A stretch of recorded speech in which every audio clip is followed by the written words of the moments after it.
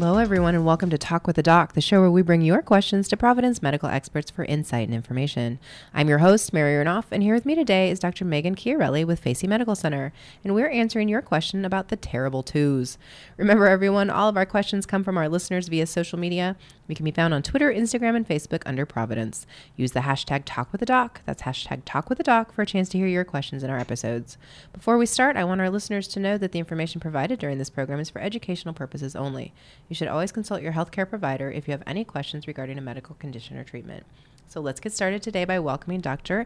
Megan Chiarelli with Facey. Hi, thanks for having me. Thank you. You are a longtime friend of ours. You've done a few of these, so you're a pro. You can't stop me. Well, for those listening today who don't know you, though, tell us a little bit about your background. So I am a child psychiatrist. I'm also a general psychiatrist, and I happen to have one of my own 2-year-olds currently and have a 5-year-old as well. So I have experience in my own home.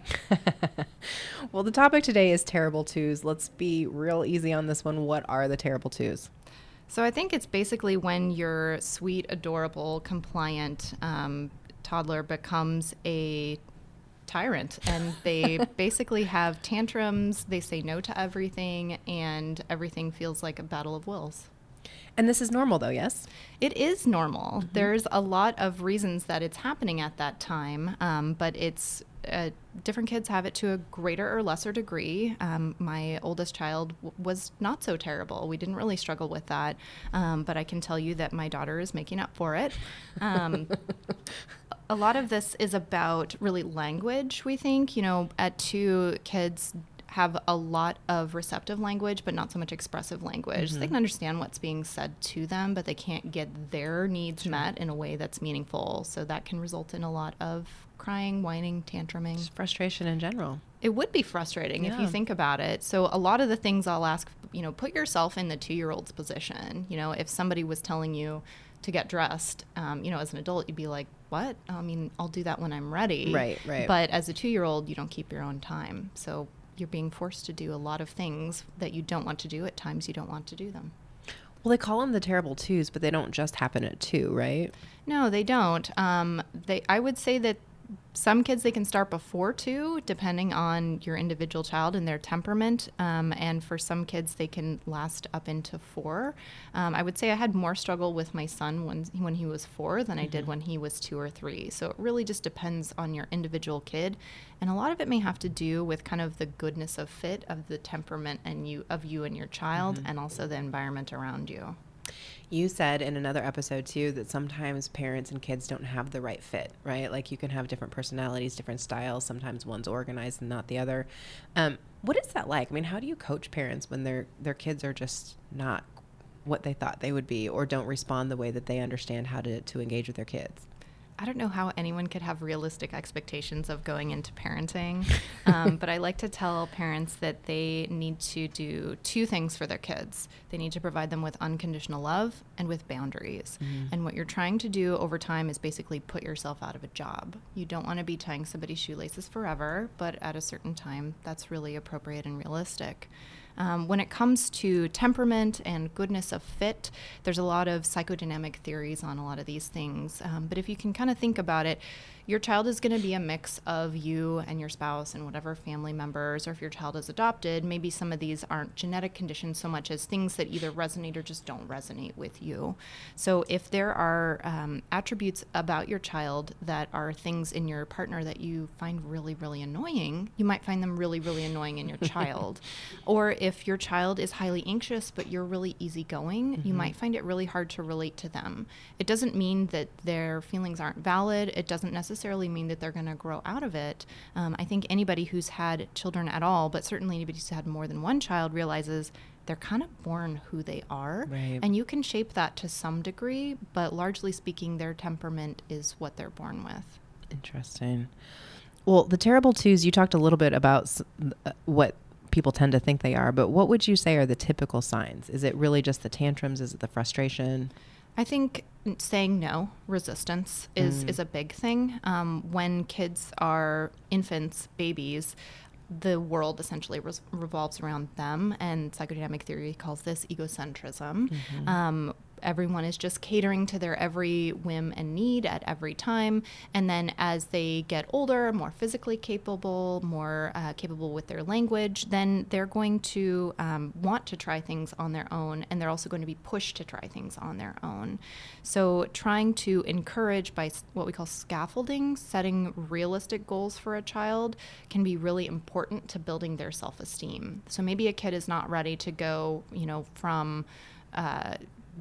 from slip-on shoes to tie shoes, but maybe they are ready to do Velcro shoes. If you kind of show them how to do it at first and practice patience with this, it doesn't work out in the best interest of anyone to push kids to do things they're really not willing to do or not ready to do, and they'll let you know. They'll really dig in their heels, either that or they're going to start having a lot of hesitancy about approaching new situations or taking on new tasks.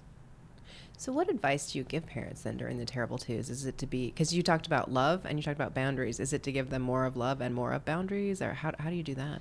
So there is there's 4 different types of parenting according to Bauman, and it depends on the amount of demands and the amount of sensitivity that you offer to your children. So people who have high demands but also high sensitivity are called authoritative, whereas high demands and being kind of reserved, stern, they're considered authoritarian. Okay. I would say in like the U.S. in the 1950s, authoritarian parenting was a pretty popular parenting style, and now we tend to see that authoritative parenting styles are actually better for emotional and behavioral outcomes in a child. There's also people who are not at all demanding and they don't reinforce limits, who can either be sensitive or stern and aloof. So people who don't reinforce boundaries and are also stern and aloof, we consider them uninvolved or neglectful. Whereas people who are very sensitive but don't hold people to limits, considered indulgent. And these actually can have different strengths and weaknesses in different cultures. There's some studies that show that in Asia, perhaps authoritarian parenting is actually beneficial to the child, whereas in some Latin cultures, perhaps the more permissive, indulgent parenting style can be beneficial. So a lot of this is going to depend on your child. And I think some of the mismatches I've also seen are when the family has immigrated from another country or another culture, and they're trying to kind of reinforce their home culture, which is not really the home culture of their child. They're kind of in 2 worlds. Wow, that's really interesting. As you were saying that, I was thinking of people I know and whose parenting styles are like that, and then sometimes the actions of their kids. So what happens if you have parents that have 2 different styles of parenting? How do you coach them through that? If it's working, then that's perfectly fine. By the time they're coming to see me in my child psychiatry office, usually something's not going so super well. I have certain books that I recommend as far as different parenting strategies that they might take on. But if it's really a challenge that they're having trouble bonding with their child, or that they're having like severe behavioral issues with their child, then they might need what's called parent management training, which is an umbrella term for lots of different types of treatment that essentially involve like parent coaching on how to set limits with their children. Because kids really thrive with those limits, and if you don't set them, they will push boundaries, and that actually doesn't make them feel secure. They want to find that there is a limit. They may not like it, but they also kind of thrive in that environment. It's comforting to know. Exactly. Well, that's what I would wonder about the terrible twos is, are they sometimes just pushing the boundaries to see what they are? Like, are the terrible twos actually really all that bad? They are a normal part of development, but they can certainly be trying for you as a parent. One thing I like to tell myself when my daughter is having extremes of emotions, or even my son who's a little bit older, is that if she's not able to control her emotions, then I need to set an example by controlling mine. So the temptation can really be to like raise your voice, to act out of anger, and that's really doing the opposite of what your kids need from you right in that moment. And also, like, if you can't control your own emotions, then how could you possibly expect a 2-year-old to do so? So giving yourself some grace, practicing maybe timeouts for yourself so that you can feel restored and ready to take on some of the more challenging behavior. I know for us, mornings can be a real struggle because there's a deadline and we've all got to get out of the house. Yes. Interesting. Well, one of the questions we got was, how can I manage my emotions toward my child when they're acting out? And I think what you're talking about is really good, taking a break. But are there other tips? Like, is it to learn that you have to be firm with your kids, or what are the coaching tips you'd give there? I think that you want to strike when the iron is cold. You want to think about what are the strategies that you want to employ, not just kind of wing it, because when people don't feel prepared, then they're going to be more reactive in a highly emotional environment. And I know this kind of sounds silly that, you know, a tantruming 2-year-old can be upsetting. When you're the parent, though, it's very upsetting. And depending on the environment, it can be really embarrassing. You know, especially if you're in a grocery store, on an airplane, or at a funeral. Oh, yes. So it can be really upsetting to try to like move through this situation and still feel connected and still make sure that your child is feeling loved, but also getting what they need. So I like to tell people, like, put yourself in their shoes, right? Like, something upsetting has just happened and their world is very small compared to yours. They don't have a frame of reference. So how do you want to help them react to their strong emotions? One book I really, really super like. Can I talk about books? Yeah, please. Raising an Emotionally Intelligent Child by the Gottmans. They're usually people who write about marriage, and those books are great too, but this book is super excellent, and I feel like it gave me a lot of confidence as a parent, so I'm happy to recommend it both as a clinician and as a parent, that you having emotions as a parent is actually instructive for your child. You don't want them to see you as like a robot or somebody who's perfect, because that's not an attainable standard for them. So instead, you want to focus on labeling emotions, and the same with your child. You know, if they're crying, you might say, "You seem sad right now. Tell me what's going on," and then kind of coach through that depending on their age and what kind of language skills that they have. But even at a pre-verbal age, you can start with labeling emotions. And then similarly with yourself, if you're having a time period where you're feeling very frustrated, you're feeling angry, you're feeling exhausted, or you're feeling sad, you can label that for your child. You know, "I'm sorry, Mama's just feeling really sad right now. Something really sad happened to me at work today. When I'm sad, I like to, you know, snuggle with you. Can you help me?" So it gives your kid a framework to move through their emotions in a healthy way. I love that you brought that book up, because I think emotional intelligence is something that people just don't really spend enough time thinking about, because it's how do we manage our own emotions? How do we use that? And how to assess others? And I think it's a big miss. And it's interesting because I've never really thought about it from the parenting perspective. I've always thought about it from corporate culture or being a leader, but it is important that we acknowledge that with our kids. I think we don't remember that we actually have to teach our kids everything. Right. We don't just have to teach them like to say please and thank you. We have to teach them how to appropriately relate to other people, how to someday be a good friend, be a good partner, how to cope with strong emotions and hopefully not struggle with things like depression or anxiety by themselves. It's a lot. Parenting is a lot. It is. It is, but everybody keeps doing it. Don't go into it lightly. No. Well, how long does the Terrible Twos typically last? So I would say on average maybe a year or more, and it's gonna kind of. You just said that very lackadaisically. That's a long time. Well, because it's not always at the pinnacle, right? Mm-hmm. Like, so it starts gradually and it'll taper out gradually, and ideally it'll taper out better if you start using some behaviorally reinforcing strategies.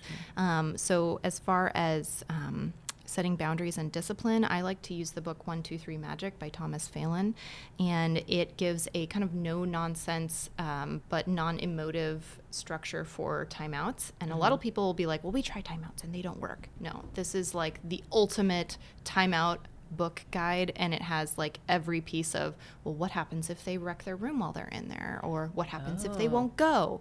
It's got all the contingencies laid out for you, and it's very, very effective. So this is not the same counting my parents did when they were like, I'm gonna count to 3 and then it's, you know, a spanking. While I mentioned that, I want to say that studies have been very clear that corporal punishment is not an effective strategy for disciplining your child. So it's not illegal to strike your child with an open hand on their bottom, but it is illegal to do it with a closed fist or to strike somebody else's child. And certainly, you want to think about what you would be reinforcing, that it's okay to hit when you're angry, right? Or to teach somebody a lesson by hitting them. Exactly. Right. So it doesn't work for discipline. We should move to things that do work. Absolutely. Well, we're going to take a quick break, and when we come back, we'll continue the conversation on the Terrible Twos. Vintage tea, brand new phone, high heels on, cobblestones. When you are young, they assume you know nothing. One smile, black lipstick, sensual politics. When you are young, they assume you know nothing. But I knew you, dancing in your Levi's, drunk under a street light. I knew you, hand under my sweatshirt, baby, kiss it better. Felt like I was an old cardigan under someone's bed.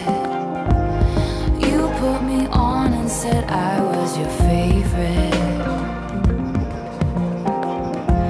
A friend to all is a friend to none. Chase two girls, lose the one. When you are young, they assume you know nothing. But I knew you, playing hide and seek and giving me your weekends. I knew you, your heartbeat on the high line, once in 20 lifetimes. And when I felt like I was an old cardigan under someone's bed, you put me on and said I was your favorite.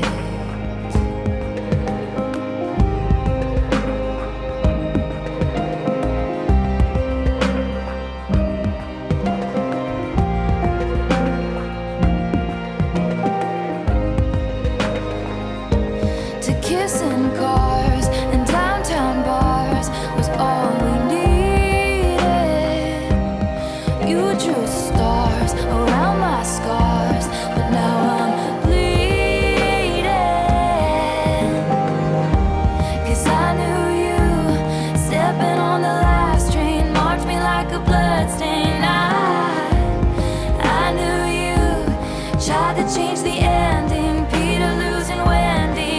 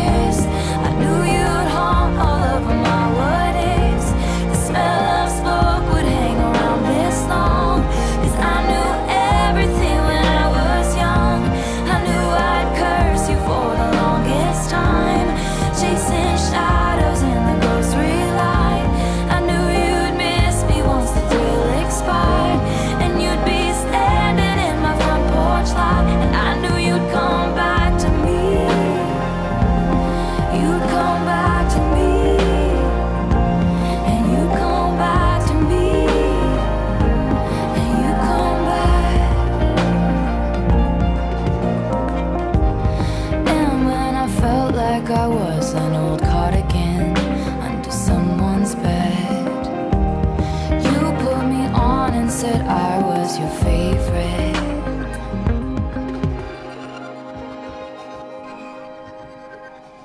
And we're back on Talk with the Doc, and today we're with Dr. Megan Chiarelli, and we are talking about the terrible twos. And right before the break, we were talking about punishment and timeouts. How do you work with parents who say, look, my child is not responding to a timeout, or they're not responding to a spanking, or what are the other options that people can do? There's lots of options. So first of all, if you want to shape behavior, you need to reward desirable behavior. So anytime your kid does something that you want them to do, there needs to be some kind of reward.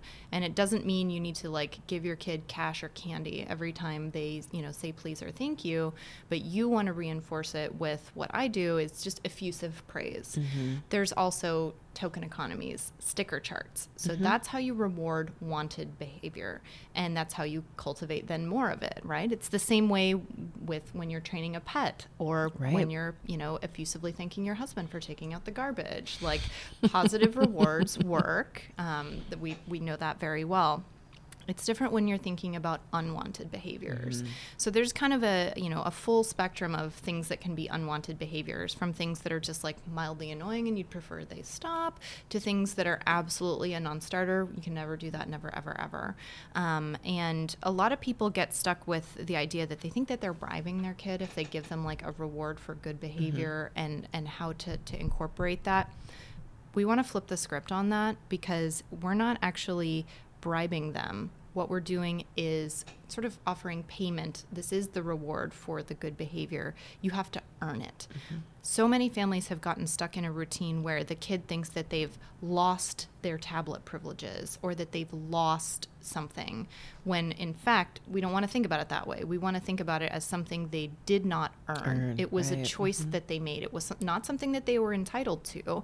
And I usually, I frame this to parents and to kids like, if I don't come to work, I don't get paid. Mm-hmm. So that is my reward for coming to work. Similarly, if your reward for finishing your homework, for bringing, for clearing the table, or for young kids, it might be a reward for putting their shoes back. Mm-hmm. And you want to start that as soon as they're physically capable and have the language skills to do some things for themselves. There's a lot of studies that show that self-efficacy, like kids having chores in their lives, is very important for their self-esteem.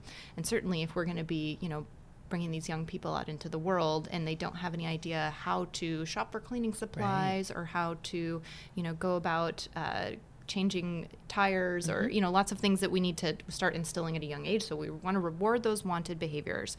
For things that we don't want them to do, if it's something you would never tolerate under any circumstance, like hitting or, perhaps swearing, depending on your family values, you want to make sure that those rules are pretty clear, and that you also want to make sure that you follow through with the punishment, because the worst thing you can do is not follow through with that punishment, and then they know that they can get away with it. They can talk you out of it, they can butter you up, and then there's no disincentive for them to not repeat that behavior in the future. So timeouts can be very effective, and like I said, not earning the privileges, not so much loss of privileges, but that they did not then earn the 20 minutes of tablet time or an episode of a TV show.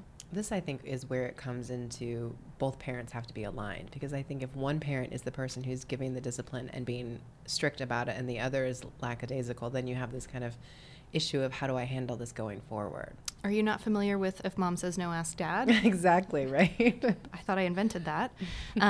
So parents do need to be aligned, and that needs to be a conversation that they have privately, because it can escalate to seeing the parents in an argument if mom has said no, that they can't have a second bowl of ice cream after dinner, but dad permits it. Not that parents can't have their own kind of strengths and weaknesses and want to be indulgent at times, because that's what makes having kids fun, right? Is being able to be the person who lets them do something that they really enjoy. But you got to be on the same page as other people who are parenting your children.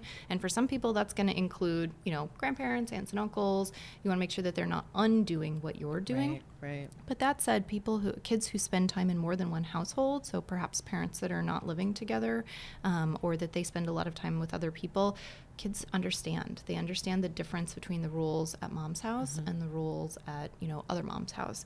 So it doesn't have to be something that that is exactly the same between the two. It's really good advice. We have a lot of questions. One is there another time period in your child's life that is terrible, like the terrible teens? Well, I have a lot of people who are telling me that raising teens has its own challenges. I think it's really an opportunity for communication that starts in youth. Another book I really like is How to Talk So Little Kids Will Listen. There's 3 books. There's that one, the How to Talk So Kids Will Listen and Listen So Kids Will Talk. And then there's a teen one, How to Talk So Teens Will Listen and Listen So Teens Can Talk. That's a hard one. Yeah. And if you've started this at a younger age, if you can be welcome, receptive, non-judgmental in receiving conversations that your kids want to have, I think that that's going to lay the framework for them to have some much more difficult, much more high-stakes conversations as they get into their teen years and into their adulthood, because parenting really doesn't ever stop. Right. You definitely want to ask a lot of questions. I've been asked many times about, how do they talk to kids about, let's say, some sort of tragedy has happened, somebody has passed away, or there's been something, a natural disaster. How do I talk to my kids about this? And you always want to start with just asking, like, hey, what do you know about this? Right. Kids pick up on a lot more than you'd think. And then you can explain things in an age-appropriate way. And so that goes with, the difficult conversations that you might have with a teenager, right? Like they're staying out late, you're worried about what they're doing. You just really want to open it with a question and open it with a conversation. And as kids get older, and if they're, perhaps misbehaving with those boundaries, you can ask them what they think the boundaries should be. Because like I said before, kids will seek out boundaries boundaries, even if they, they're not going to admit to their friend that they think a curfew of midnight is appropriate, but they will respect you and love you for holding to it if they do it. I used to use my parents all the time when I didn't want to stay out late. It's like, oh, actually my curfew's 11 o'clock now. That's totally a good excuse. Well, we had a good question. Are there any safety precautions I should make around our home to prepare for the terrible twos? I mean, I think most of the baby proofing should have already happened by that age, right? They're pretty mobile. I think one thing you do want to have planned out is what's going to be your exit strategy, your discipline strategy if your kids are acting up and it's at Target or it's in the car. What are you going to do? You want to be prepared. So the same way you'll prepare for if they're potty training and what's your Target strategy, what's your car strategy, you need to have a strategy for that. Are you going to be able to execute a timeout in the car, or is this going to mean lost privileges, or is this going to mean you guys abandon the trip? Yeah.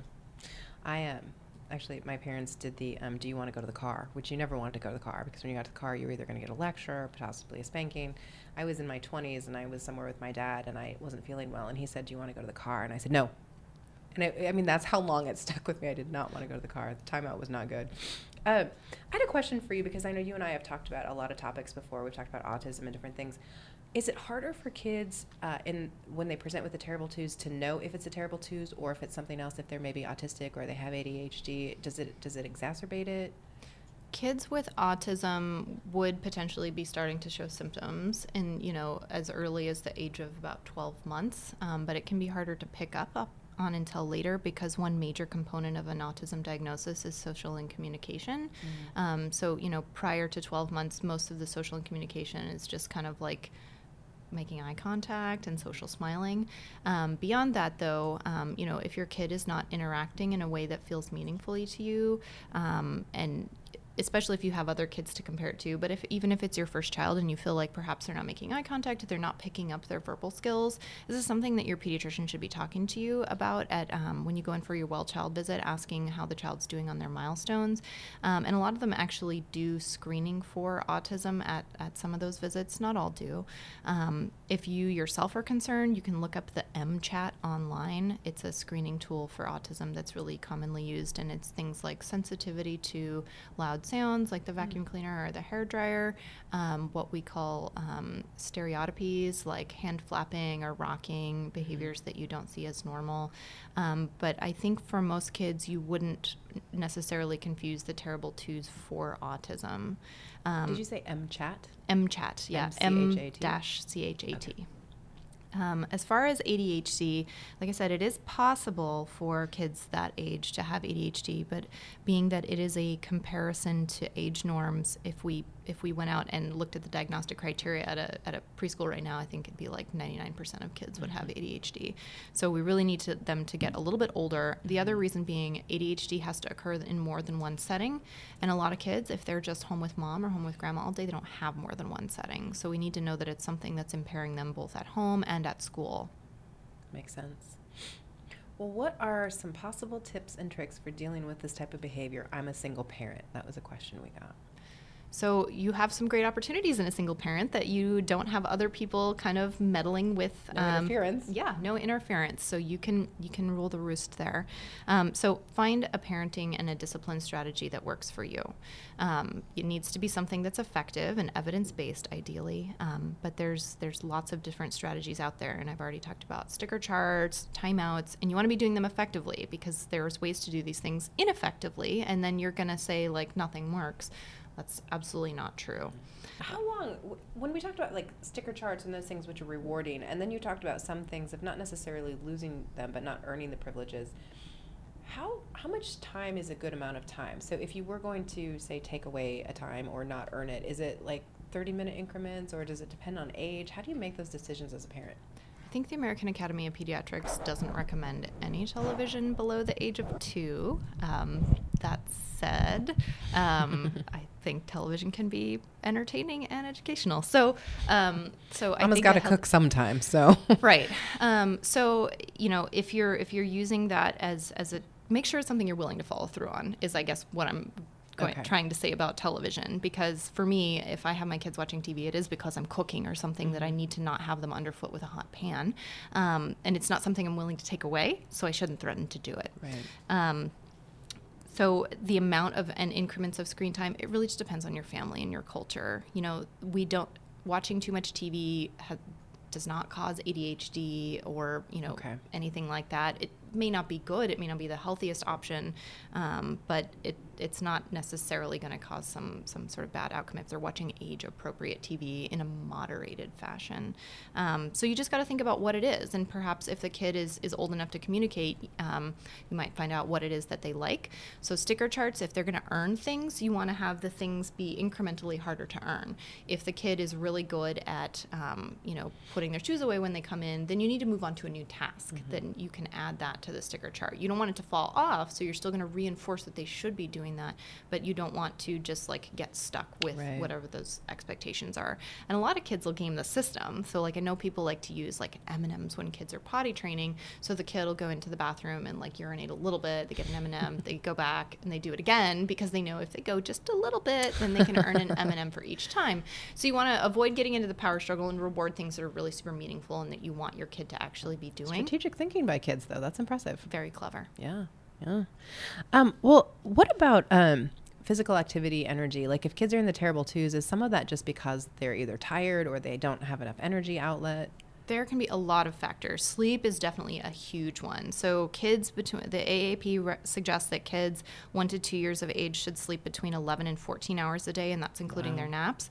Kids 3 to 5 should be sleeping 10 to 13 hours a day. So, if you're adding up, like how much time is my kid sleeping? How are they doing with naps? This could be a time, terrible twos, when kids are actually dropping a nap, and it doesn't mean that they shouldn't also still have some quiet time or an opportunity to nap. If your kid is falling asleep in the car on car rides, it probably is showing you that they're really not ready to give up that nap yet, and you just need to kind of reinforce that behavior. Other things that can, be significant factors with the terrible twos is potty training is happening around this time, and that can be a real struggle. There's really only 2 things that a tiny, tiny human actually has control over, and that's what goes in and what comes out. So this is something that they can really manipulate you with.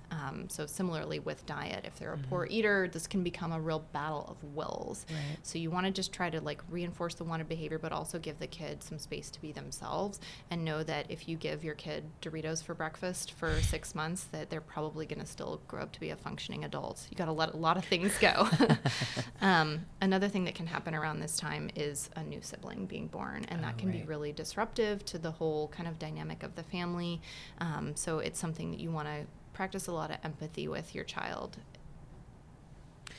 Well, we're down to the last minute, I think. Is there any piece of advice or anything you would want parents or adults to know about the terrible twos?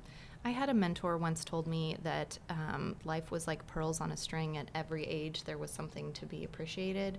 So I would say relish in those positive moments when your kids are being sweet and endearing. When they learn to lie to you for the first time, think about that as an important milestone, and they're using really critical thinking skills. So just enjoy the positives.